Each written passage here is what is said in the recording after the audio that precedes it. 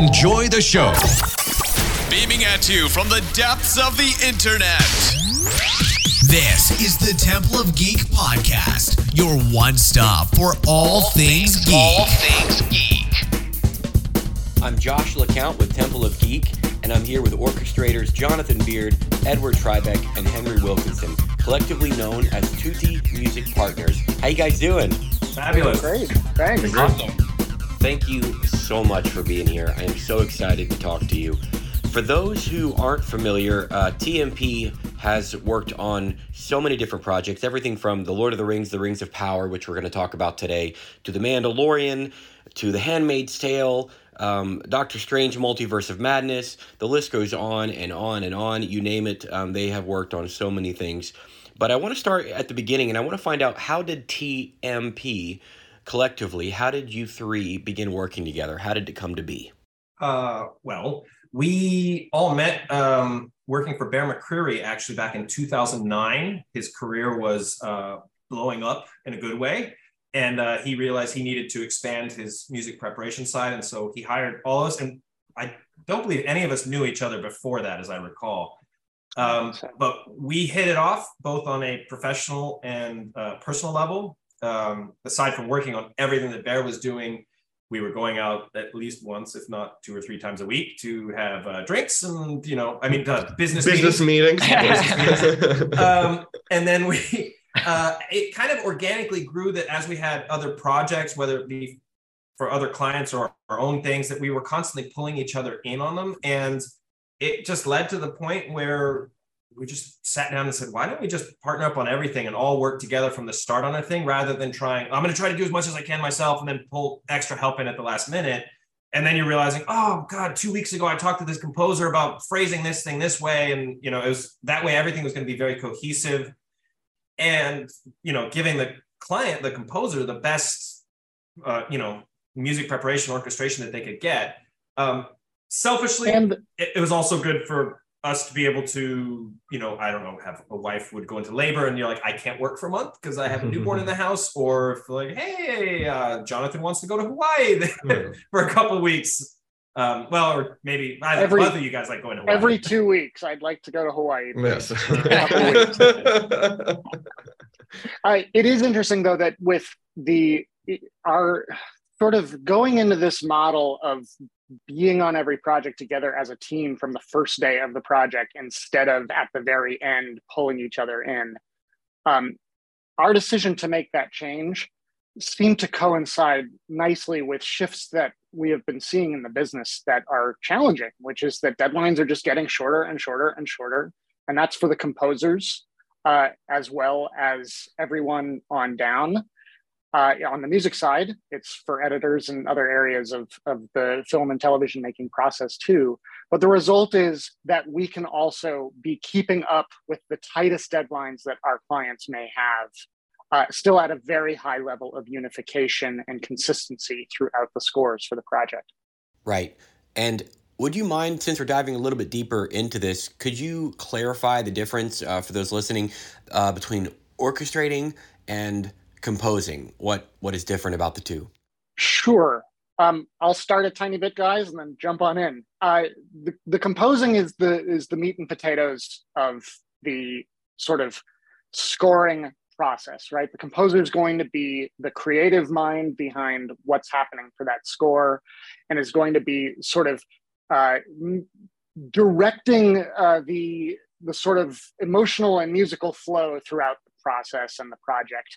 And then particularly in television, and we'll talk probably later about how this show is an exception to the rule. In television, oftentimes composers have to expand their teams to include some other composers who might be composing some additional music. And Bear did not do that on this show, which was a remarkable lift on his part. But then this other job that contributes to getting a score across the finish line that isn't composing in and of itself is this job that we're in of orchestration. We're kind of like the musical closers a little bit, to use a baseball metaphor. But if one of you guys wants to chime Yeah, in. no, on I that think description of another those parts. analogy that we've often used on this is a composer is to an engineer. Oh, sorry, composer is to an architect what an orchestrator is to an engineer. So, you know, you kind of have that same analogy of construction and baseball now. So yeah, well, going with that, What else do we have? Well, I was going to say, you can have an architect who's like, they're really detailed, right? And so their engineer who's going to be working on the final blueprint is basically just tracing onto a different kind of paper and maybe like, hey, I need to move this, you know, conduit over an inch from what you did. Or you might have somebody who's like, I see a 300-foot tall green egg, go. And so Right. there's a wide spectrum of what orchestration is. I mean, approach. ultimately, our job is deliver a score that a conductor can use and somebody can extract parts. And what it takes to get to that point is where the very wide spectrum of what an orchestrator comes from. And probably that spectrum would cover from one side, like transcription, if you've got a really, really detailed composer, to more of arranging, if you've got a more sort of big picture composer. So it can be basically anywhere in there. Awesome. And since we're talking about Lord of the Rings of Power, I have so many questions. It's like watching a long movie, but divided into parts. And it gives you so much more time to delve into the characters and the story. And one of my questions is, what was it like working with Bear without having seen the footage? Because you didn't have the footage to orchestrate side by side. Well, firstly, Bear is the composer. And I mean, as Jonathan said earlier, it's an amazing lift. Bear wrote every note. There was no additional music writers. There was no one helping him on the composing side. And Bear is very clear, he's obviously working with picture and very clear about what he wants, what it's doing, and, making the decision of I'm hinting to this theme or I'm modifying the music and this, whatever, foreshadowing, he knows way more than we do. And so it's a challenge in the sense of like, we get to our recording session and we don't have video, none of our scores can even have the cue titles listed on it. None of the charts that we're using have cue titles listed. It's all very opaque and under a heavy veil of secrecy. But, we have the good fortune of we've worked with Bear for over 12 years, 13 years. And so that really, it puts us in a position where we have a great shorthand with Bear on a musical side of things. And, we have a very ease of access with Bear where we're like, hey, we have a question here. Do you want it, X, Y, or Z? And he's like, well, I want M. Like, oh, right. Okay, great. Yeah. And there's also, and there's also a level of trust that I think, doing these multiple projects over more than a decade with him has brought, where, he can trust us to take it almost all the way. And then we kind of bring, he trusts us to bring it to the final, line from that point on. So it works really well. And, we had some talks with Bear before starting orchestration on this, on Rings of Power, in terms of, the concepts that he'd been visualizing instrumentation wise and approach wise and orchestration wise. And so that we could kind of all be on the same page once we started, kind of the grunt work of the orchestration and, had an idea of what instrumentations he had in mind and what kind of approaches and colors and so forth. And then, it's a wonderful experience, of course. Awesome. How did the pandemic affect the way you guys work with Bear and work together? And how did that affect creating this show, orchestrating this show? One of the biggest differences between this and certainly any regular TV show you'd see is that we had 4 days of orchestral recording alone per episode, which is about 3.5 days more than an average episode of television. And some of that was dictated because of the pandemic. So we could, at the start of the season, and of course stuff changed throughout the window in which we were producing these sessions, but at the start of the project, you weren't allowed to put that many people in a room together, basically anywhere in the world, to record music. And we were recording in London. And so what we had to do was split the orchestra up into 2 sections, doing strings alone. It was a very large string section, and then brass and woodwinds together, which was also a very large section, but we couldn't put all of that in the room at the same time. So that made every one of those 4 days super crucial because we were essentially having to record everything twice with half the orchestra. So that was a both great gift to have that amount of time to use, and then it was also a challenge. We had to use every single second of it to get a show of this magnitude done. And I'm reading here too, which I find this fascinating. Like when you score this compared to more modern setting TV shows, the score allows for more of like, I don't know the correct term, so forgive me if I'm using the wrong term, but more of a fantasy, older style orchestral, big, all kinds of things that maybe you don't use in a modern TV show as much. And, that gave you a stronger palette. That maybe might be a better word. Yeah, very much so. For sure. They're leaned on using an orchestra in, let's say, an older school way, in a more traditional way of just like, you're just unabashedly using woodwinds, and here's these textures coming in and out, and using all of these different colors and juxtapositions against each other. Whereas, modern scoring tends to be, there's much more electronics, there's much more driving percussion, particularly electronic percussion. And I don't know that sound would have lent itself to this show. Right. Unless it's going in a very different direction than I anticipated right. going. And it allows for a more nuanced approach. And the fact that, one of the things that is so exciting for us is that, it's such a large palette at our disposal. It's a large palette at Bear's disposal. So everything is, compared to an average TV show, average even film, it's just, having the full orchestra, having the world instruments, having the percussion, having the, full choir on every single episode, which is a mini movie in itself, or not even a mini movie. It's just, fantastic. And so then you can really explore these different colors, and you can go as small as you want, you can go as intricate as you want, you can do these woodwind colors, or you can go bombastic and have full horn sections and brass and blaring and like the Numenorian theme and all that stuff. So it's just wonderful to have that at our disposal, I guess. Yeah. I'm sorry, I didn't mean to interrupt you. I was just going to say we were the three of us were actually talking a little earlier before together about sort of the scope of how sort of intimate to grand that Bear could go with the music. And if you think of like Galadriel's theme in the second episode when she's underwater, and it's just a single vocalist and some strings, just some very gentle accompaniment, but it's primarily a single vocalist. And then you compare that to like the Numenor theme at the end of, is it episode 4? Yeah. Where they sail off. Yeah. And the amazing power, just sort of force, the power of forces involved in a sort of grand musical moment of that magnitude. It's an incredible scope. And with Galadriel's theme, the different layers and the voices and just everything that is in that theme. Could you tell me a little bit more about Galadriel's theme and how that was made? I find that fascinating. So Bear's talked a little bit about this. Obviously he has written a lot of themes for this because there's so many characters and so many ideas and, let's say, groups of people, or that he's needed a lot of musical material that'd be very easy to identify.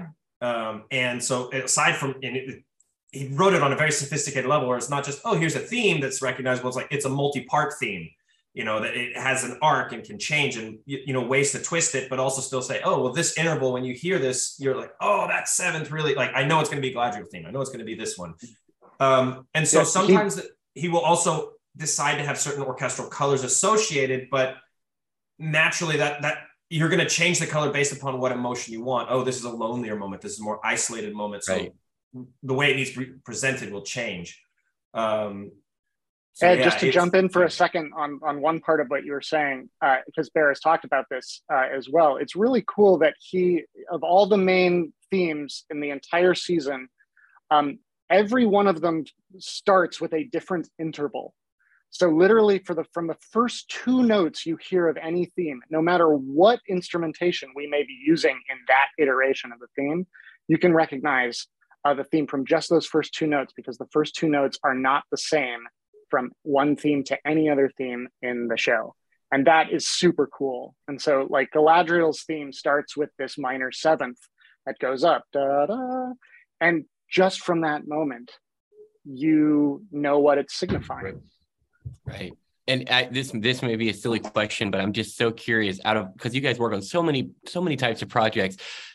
Does the excitement of knowing, oh, I'm working on Lord of the Rings, does it still hit you the same way when you go back and watch it and you're still in the world and knowing that absolutely. Yes. I mean, I think the short answer is yes. All of us are fans, all of us have read the books, it's, to be able to work on something that, we're essentially just fanboys of is fantastic. But have a lot of respect for it at the same time. Yes. Yeah. Look, when we Bear actually, it's sort of unique. Bear basically was like, hey guys, I need to get on a call with just the three of you. No one else, no assistants, no scoring assistants, nobody, just the three of us to talk. And you need to sign these NDAs. Oh, okay.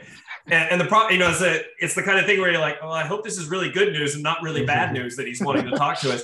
And he filled us in on what was coming, and it was just all of us like, oh my God. Because it was the thing, we'd already heard about the show and we're just like, well, that's cool. I can't wait to see it. I was like, we all went to midnight screenings of the original, when the original movies are coming out. We certainly read the book several times growing up. And, to be like, oh, we get to be involved with this. Like, I as you pointed out, I was like, we've had the very good fortune to work on a number of different, major properties that were really exciting. And that excitement has not gone away yet. I mean, maybe in 10 years, but I doubt it. There's something that's just so fun to be able to, like, we get to work in this world. Like we get to contribute our little piece to this. And it's fantastic. I mean, I think the music is one of the most important things in movies and TV. And I love that you're fans as well. And as you're alluding to, it's like the power of music, the importance of music in the telling of these stories is, some people don't always notice it right away, but it's this incredibly sort of emotionally honest tool that can be used to convey feeling and sort of help guide a viewer in an emotional way through what they're watching. And the beauty of this particular show also is just that Amazon is clearly like super pro score in their show. So the fact that it's as present in the mix, you can really hear the music clearly. It's not buried behind sound effects and things all the time. That's a really nice, that feels good to us as orchestrators as well, is that the work that Bear has done and the work that we've done, it is actually out there to be heard. And that's special. And not just in the show, but also separately. The fact that they released, here's an album that's like 2.5, almost 3 hours long of here's music from the show. And then to say, oh, and that's just a teaser because now here's the music from every episode as it goes. It's what, like 55 minutes or more, right? On each. I think it's about an hour. Every episode was between the arrangements of like sort of concert suites and the music for the show. It was easily 60 minutes per episode. We joked whatever the length of the episode is the episode 64 minutes long? Okay, there's going to be 63 and a half minutes of music, like episode by episode. That's amazing. And what about the elf language? How did that come into play when orchestrating and working with Bear? Well, so Bear was very clear about what he wanted. And he's talked a bit about this too, where he said, I want this language, I want that. And they have language experts who are involved. And, Bear was very particular about the language.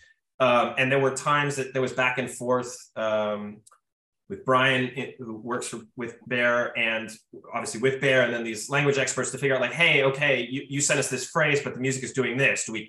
It was very operatic in the sense of like, do you modify the lyrics? Do you modify the libretto, so to speak, or do you modify the music to match and back and forth? And Bear was I remember there were some moments where, it was like laid in and Bear's looking at it and says, oh, no, we need to go back, change this to something different. But what language was used was always very specifically dictated by Bear. And again, he had such a huge amount of input on what the words were because he wants it to have a very specific effect if somebody happens to be super fan enough to know what it's saying, to make sure that they know like, oh, this is either commenting on their action or it's foreshadowing something to come or it's commenting on the emotion or whatever, that's, it was, The I trickiest think part was with the choir, getting them to sing it right, because obviously not everybody speaks these languages. And I think Bear mentioned this in some interviews also, that, you know, even they were going back and forth with a part of the producing team at Amazon, even to confirm that the lyrics that Bear is using are going to communicate the right thing, even if 99% of your viewing audience is not going to ever know what these words are. For that 1%, it's going to be incredibly special. Yeah. And so even the producers of the show were involved at that level. And so there was a lot of care and commitment kind of coming at all stages of it. The funny thing with like the choir though is, you know, that most vocalists probably don't know these languages at all. Maybe one or two in the choir do, because they're super fans, and they did an amazing job, if they knew, of keeping quiet what it was that they were singing. Wow. And having to figure out a way to convey to the choir like how we pronounce these words. And so this is where Bear's language experts actually came in. We actually had an audio recording of every phrase that the choir was going to have to sing in a given episode that was piped in to be able to play to the choir so that they could hear a pronunciation guide. And that was coming directly from the language expert. So, you know, the pronunciation was, you know, correct based on Tolkien's works and all that stuff. So. I have too much of an American accent when I speak Cimarron, unfortunately. Right. We wanted Ed to record all of the Dorvish. Dorvish is corrupted. There were definitely moments at the choir sessions when we were producing them that, you know, the conductor or one of the singers would be asking like, "Oh, so what is this language?" Just, you know. What are we singing? You don't get to know. Sorry, you don't get to know. Old language. No. How did that feel though? It's an like old language. What you just said made me think of, how did that feel when you're knowing because did you get to know where you didn't get to know where the episodes were going, right? You were just you had music, but you didn't, only Bear knew what was actually happening, right? We did not have video, so we weren't seeing it. We certainly could be discussing with Bear where the plot was moving in case that affected something we needed to do.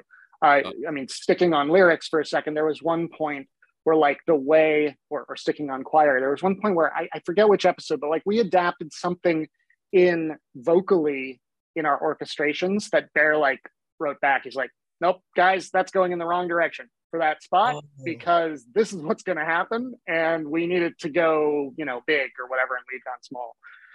So those kinds of conversations could certainly happen at any time. It was just definitely no visuals were going beyond the physical walls of Bear's studio. Well, no visuals and no words that most people would understand. Right. And when it comes to like Sauron's theme, can you tell me a little bit about that? Because that's like the complete opposite of what you were talking about with Galadriel, with the miners and things like that to make an evil theme. You know, is there anything special about that? I mean, a lot of these, you know, the themes with the black speech and, you know, that kind of stuff. It's funny because a lot of this stuff that seems evil, and, you know, again, for me at least, a lot of the stuff comes from vocals and choir.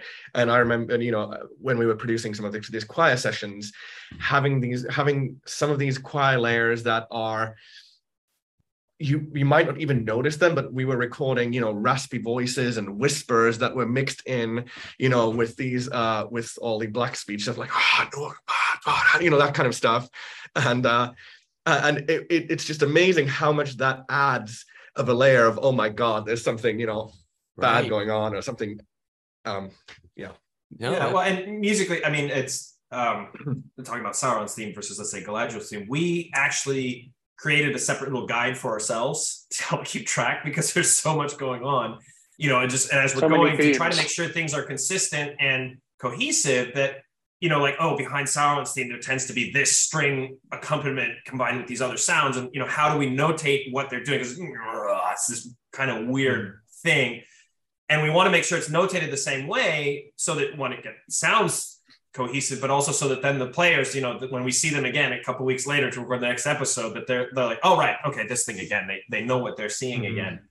But so we'd have sort of our little guide on the side that we're like, okay, this is the way this is done to be cohesive and keep track of everything. But at the same time, there'd be times where then suddenly Bear would write it and I was like, well, it's totally different now. And it's like, Bear, do we need to add it? This thing you do? He's like, no, this is a different, like I'm twisting it for this reason. So no.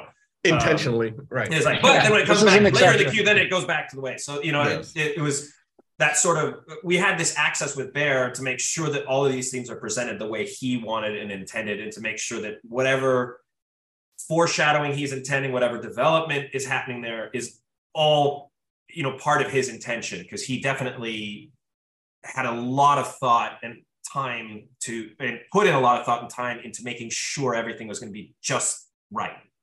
Yeah, and he's mapped things out that we may not fully know now in season 1 why something musically is being treated one certain way, and that will reveal itself over a much longer period of time. So he's thinking about all of that stuff down the road as well. And working with Bear. How long have you worked with Bear altogether? Since 2009. So it's 13 plus years. Yeah. Wow. So is there anything that stands out about the way that he composes? I mean, that kind of helps your process compared to maybe. I mean, he's incredibly detailed, and he knows his orchestra so well. So those definitely help our process. The beauty of how long we've worked together and sort of how smoothly our working relationship flows is that he can trust us to sort of know what he's going for. If sometimes, there are little elements that just for time constraints, let's say, he doesn't have time to fully finish mapping out himself. But in one discussion with us, he can say, so I've started this way, you know what I'm going for. Can you just fill in a couple of these voicings or something like that? And it's like, done, easy. Right. So that familiarity. There's definitely a familiarity and a level of trust that, over these years and multiple projects that we worked with him has kind of come. That definitely helps and is, I think, unique to our relationship with Bear for sure. Yeah. So I have another question. It's a bit random, but I'm just so curious. When everything is finished recording, when you're done with the sessions and everything is in place, do you guys handle the mastering, or is that something that, when it's ready to go, is that passed off to someone else? Yeah, together, generally, once the sessions are done, our job tends to be done. It's like that's sort of the end of our thing, and then that's when the mixing engineer, it's now his turn to sit there and mix it. Here's all these elements pulled together, in the way that he assumes Bear wants. Bear listens, and my understanding is there's usually go back and forth multiple times where Bear's like, okay, tweak this, tweak that, change this, do that. And then, if we want to be really technical about it, there is something called mastering, which is a separate final product of audio production that happens before, let's say, releasing an album or a CD. And that's going to be a totally separate audio engineer who is dedicated. They literally only do that for a living. But in terms of film and TV, then there's also the mixing of the music into the score, into the sound of the film. And that obviously involves multiple, at the dub stage, of those sound editors, music editors, the composer, the dialogue, all of these things.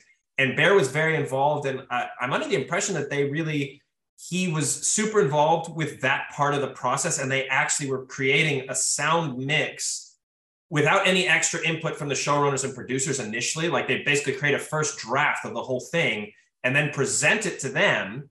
And then they made their comments on it. And my understanding is because Bear was so involved, he was able to really make sure that I think everybody wanted his music to be heard, but he was able to fight for it and make sure it was really there to do its job in there. And, because there are scores where you can hear a score and be like, oh, it's a beautiful score, but no one can hear it behind whatever the dialogue or behind the sound effects or whatever. Or the effects, yeah. Yeah. Has there ever been a time that where you've scored or you orchestrated and you've gotten it, it's gone through most of the process, like, I love this is amazing, and then the hi-hats or something changes and you're like, we can't use that, and you're just like, what? I love that. No, there's never been a time where someone had a last-minute revision. There's never been a time that a score was fully orchestrated or recorded and then thrown out. No, but look, that's part of the landscape of this business and the job, and part of our sort of service and dedication to a client and their vision is we need to be ready if a producer had to come back with some last notes or something like that. We need to be ready to turn those around quickly to still get them ready to record. And that happens once in a while. We cross those bridges when we need to and take those lumps. But then, once it's on the stands in front of that orchestra and you get to hear it in all of its sort of majesty and wonder, I mean, that's when we're really kids in a candy store. That's just like the best part of the process for us. And as Ed said, once that part of the process is done, our job as orchestrators is essentially over. So I have another question about orchestrating. Let's say, Bear comes to you and says, okay, we're going to be in the woods. It's nighttime. It's really quiet. And, I want violins. And is that your job then to go, okay, we're going to have this many violins, this many voices, et cetera, et cetera. How does that work? It varies from client to client, certainly. So with Bear, that is a conversation we're usually having with him. He knows the orchestra so well. He wants to be involved in that. So we'll have suggestions or discussions and all of that back and forth. With some clients, they may say, this is what I'm going for. I want you to do whatever you think is going to be the best approach to that. And then we can adjust on the fly if we need to during the sessions. But that can vary from client to client. Right. Well, thank you guys so much for being here. I've had such a great time talking to you. I've learned a lot. I've had a lot of fun. It's been a pleasure. Oh, thank you so much. Thank you so much. I appreciate it. And once again, this is Josh LeCount at Temple of Geek. I've been talking this morning with Tutti Music Partners, orchestrators for The Lord of the Rings, The Rings of Power, streaming now on Amazon Prime. Please follow us on Twitter at Temple of Geek. Follow us on Facebook at facebook.com/Temple of Geek. And remember to visit templeofgeek.com, your one stop for all things geek. Goodbye. This will conclude our transmission.